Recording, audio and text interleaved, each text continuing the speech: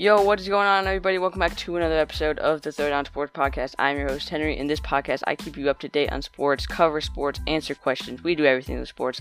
So coming up in today's podcast, we're going to kind of recap Week 13, some big takeaways, big things that happened. After that, we're going to move on to, right now, tracking where the MVP race for the 2020 season is at right now. And then we're going to get into injury reports because we have a lot of injuries that you guys are going to want to stay up to date on. So we're going to be covering Christian McCaffrey, Daniel Jones, and a lot more. And then we're going to get into our winners and losers of Week 13.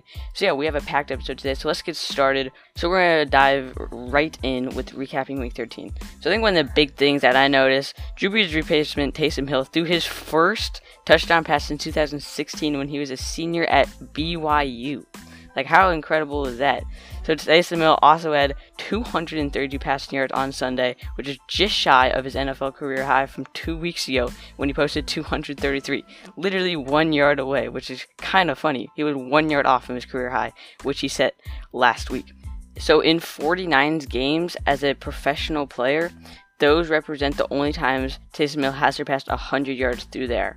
So pretty big thing that I picked up on this week.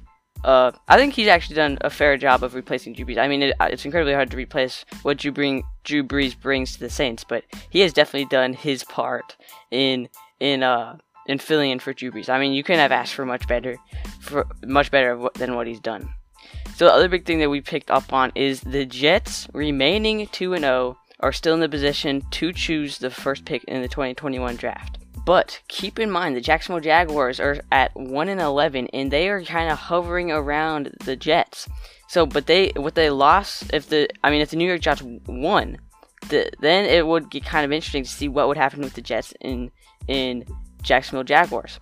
So, with that being said, this leads us to believe, and I think everybody really thinks it did, the New York Jets purposely lose that game against the Raiders. It's a shame if they did, because you never like to see it when that happens.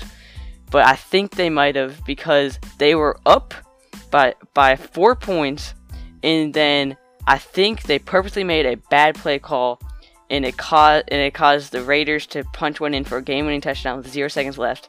And I was watching SportsCenter earlier this morning, and I was thinking when they were showing the highlights, I'm like, I think they might have done that on purpose just to secure that first pick. And then what also crossed my mind, if you're Trevor Lawrence, do you really want to play for the Jets now? Like, it's too hard to say. We don't even know if they did actually throw the game, but if they did, it's just a shame. You never want to see that. Like, seriously, I really hope they didn't, but I have a feeling that they might have. So moving on to another big thing that we learned in Week 13, continuing our recap of Week 13, is the Browns and Titans entered Week 13 as the league's number 1 and number 2 rushing offense. So that by itself was set for a good game. Each grounding out 160 yards a week, yet they combined for just 180 yards on Sunday. An NFL leading rusher, Derrick Henry, accounted for just 60 only. Like, that is not a very Derrick Henry, like, not at all. So he accounted for just 60, and that was his second lowest output of 2020. So kind of weird. I had Derrick Henry going into this week in fantasy, and I was getting excited, but then it's just like, wow, he kind of let me down there. But Derrick Henry, I don't know what happened. He just had a bad game. I'm hoping if he bounces right back, I will not be surprised if he bounces right back next week. But that was kind of recapping Week 13. So we're going to move on to the MVP. We're going to kind of see where the MVP race is as of right now. So I'm going to go over the top 3 spots that I think that I do have for the MVP. As of right now, the MVP race. These are my top 3. So coming in at number 3, we just talked about Tennessee Titans running back Derrick Henry. If Derrick Henry can finish strong, which is not what it's looking like last week, but if he can finish strong as he did last year, I believe he will have a shot at becoming the first running back to win an MVP since Adrian Peterson did in 2012. The league's leading rusher has 414 yards in his last 3 games, and the Titans are in first place in the AFC South. It kind of makes you wonder, if he didn't have such a bad game this week, or since he did it kind of slow him down a little bit? I honestly don't think so, but I'm putting him at number 3 as of right now. But moving on to number 2, I'm going to put Green Bay Packers Aaron Rodgers. kind of interesting, but Aaron Rodgers has had a very good season. I think it is a 2-horse race between 2 former MVPs. Aaron, you know who number 1 is, of course. But we're talking about Aaron Rodgers right now. Aaron Rodgers leads the NFL in passing touchdowns and passer rating, but his Packers have lost 3 games, which might have an effect on the MVP race as of right now for Aaron Rodgers if he doesn't turn it around. So moving on to number 1, you already know who it is. It's Patrick Mahomes, Chiefs quarterback. It's got to be Patrick Mahomes. Mahomes, however, leads different from Aaron Rodgers. However, he does lead the league in QBR for a team with just 1 loss. He's completed 73% of his passes over a course of a 6-game winning streak. And of course, as we know, the Chiefs are second best record with 10-1. So does that have an effect? I'm thinking it does, because you always got to look at the team's record when it comes to MVP race. So that was my top 3 MVPs candidates for right now. I hope you guys are enjoying today's podcast so far, but before I go any further, I need to tell you guys about the sponsor for today's episode. Today's episode is presented to you by The Gallery. This year we're looking for perfect holiday gifts, and today I want to tell you about The Gallery. The Gallery shop is a collection of photographs from around the world. All prints are made from 100% recyclable aluminum, giving your wall that gallery finish. Right now, for the holiday season, the Gallery is exclusively offering our listeners 25% off your next purchase by using the code THROWDOWN at their website. That's 25% off at thegallery.com. That's the GALRY, using the code THROWDOWN. The Gallery created your perfect space. So big thanks to The Gallery for sponsoring today's episode. Remember to use that code, or else you won't get 25% off, so there's really no point. But you gotta use the code. So big thanks to them for sponsoring today's podcast, but we are continuing on, because it's time to stay up to date with our injury report. So we have had a lot of injuries with Christian McCaffrey, Daniel Jones, DJ Moore, and many more. But I'm going to keep you guys up to date on their status. So, Christian McCaffrey's status. When will he return from this shoulder injury? It has been a very, very frustrating season for Christian McCaffrey and really Panthers fans. I'm a Panthers fan. It's been so annoying, and I've had him on my fantasy team, and I'm just like, please, come back. Please. But the All-Pro running back departed in Week 2 with a high ankle sprain, then suffered a shoulder injury upon his return. The same week he returned, in Week 9, he got injured again. Before the team's Week 12 bye, McCaffrey was able to practice on a limited basis. Following some additional time to rest, things are trending in the right direction. So, as of right now, we are pretty sure Christian McCaffrey will return for Week 14 and is given the full workload that fans and fantasy managers are used to.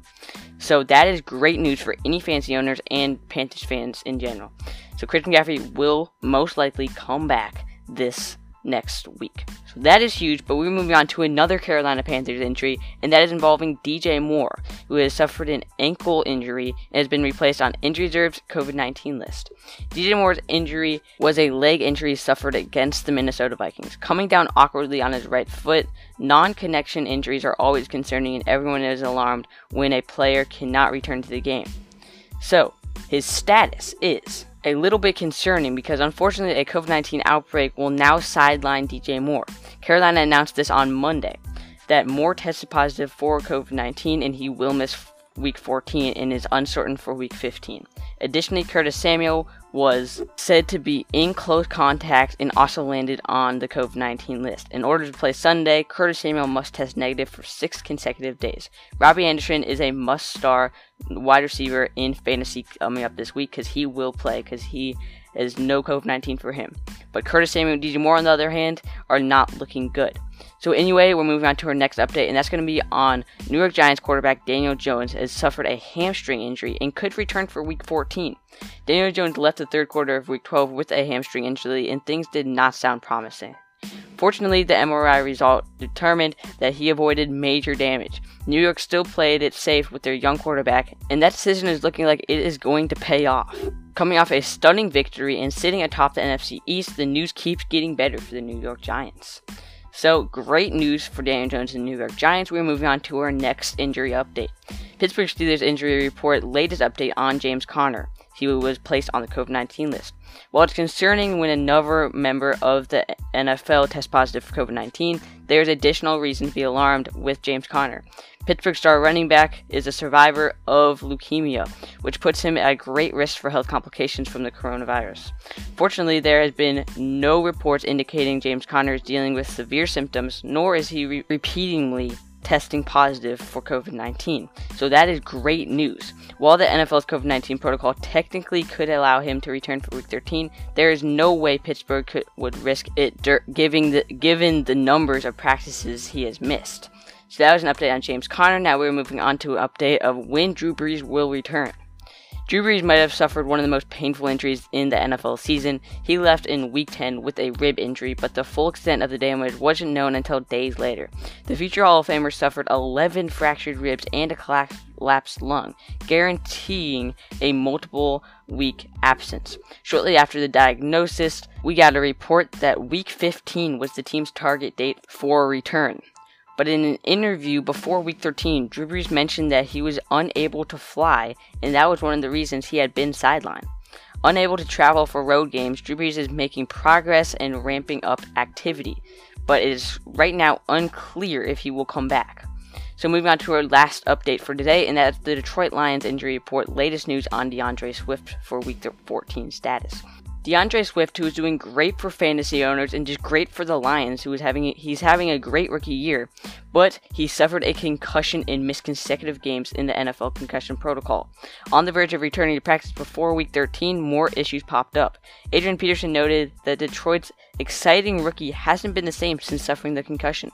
DeAndre Swift missed the practice on Thursday and Friday with an illness, then was ruled out before the game. We expect Swift to return in Week 14. Additional recovery time should help him recover from the complications he's been dealing with.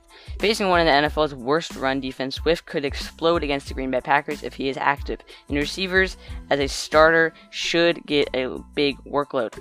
Swift ranks as a top 12 running back going into Week 14. That was all for big updates in the NFL, and we're now moving on to winners and losers of Week 13. In this segment, we go over all the winners and losers of Week 13. Sometimes it's a team, sometimes it's a player, sometimes it's something completely different. So coming up, our first winner is going to be the Jets going for the first pick. We understand greatness when it is tested. Hypothetically, the best team ever should win every game by a huge margin. But we don't remember the time Michael Jordan and the Bulls beat the Jazz 96-54. Remember the time when the Bulls would have lost the game if it wasn't for Michael Jordan getting a steal and hitting a last-second game-winning shot. We remember the moment when he needed a miracle, and that moment when he dug deep and proved he was the best. Similar to Sunday's game, we will remember the campaign of 2020, the New York Jets. The losing machine is what we're going to be calling them. To become the third NFL team ever to go 0-16, we won't remember them for their biggest loss, the time they gave up a 37 points to the Broncos backup quarterback, the time Sam Darnold had 2 pick sixes and a safety against the Colts, the time they got outscored 44-3 in 2 games against the Dolphins. We'll remember them for Sunday, when they were seconds away from beating the potential playoff-bound Raiders, but instead dug deep and proved they are the worst. Which is true. They really are the worst, and it's kind of sad. But our loser is going to be the NFL replay system. Tyreek Hill scored a touchdown in 9 of the Chiefs' first 11 games this year, including 3 last week. It seemed impossible to keep the speedster out of the end zone, but somehow the Broncos did it last night on Sunday Night Football. But kind of. They only did it kind of. On one play, Hill backflipped into the end zone, but it was called back due to a penalty. You gotta go watch it. He stood at the 1 yard line, and he waited for like a couple seconds, and he straight up backflipped in the end zone. You gotta go watch that. And then on another play, Tyreek Hill caught a touchdown, but nobody realized it, even when they went back and looked at the replay. Again, you gotta see these for yourself, because I have trouble describing them for you, but you gotta see it for yourself. Tyreek Hill did catch a touchdown. The second quarter pass went into Hill's hands. He hobbled it up. The ball bounced off the cornerback AJ Boya's helmet up into the air and off of Hill's helmet, and then it landed right on his shoulder pad before he just like fell on the ground. You gotta go see it for yourself. He did catch it, and it was an insane catch. I'm telling you, he caught it. Everyone's saying he caught it. And he really did. He actually caught it, but you got to go see it for yourself. We're moving on to our other winner, and that is the Giants' AFC East leading defense. The Giants were without starting quarterback Daniel Jones on Sunday after he strained his hamstring last week, as we just talked about. So they started Colt McCoy, the same Colt McCoy who took over as a starting quarterback for Texas after Vince Young won the national championship in 2005.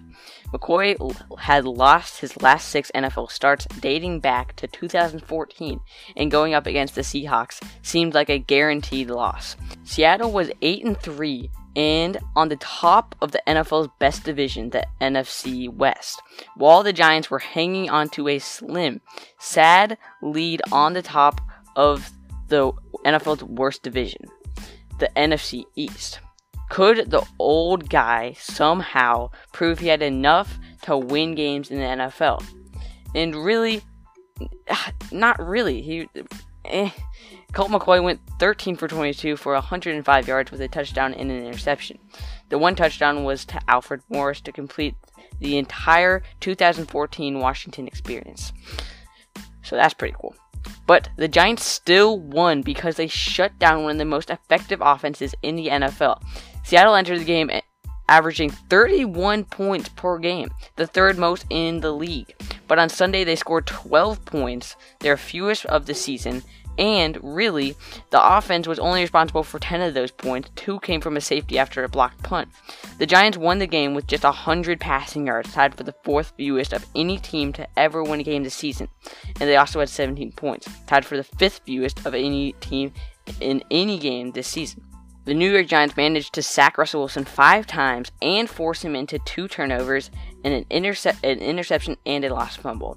So that was our winners and losers of Week 13. And that's going to do it for today's podcast. I really hope you guys enjoyed, were kept up to date, and entertained.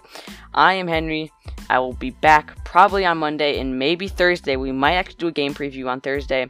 Make sure to follow the social links down in the description. Definitely make sure to check out the YouTube channel. If you're not checking out the YouTube channel, I don't know what you're doing. Make sure to follow on Instagram and Twitter, and subscribe on Apple Podcasts, and follow on Spotify. Thank you guys so much for listening to the end.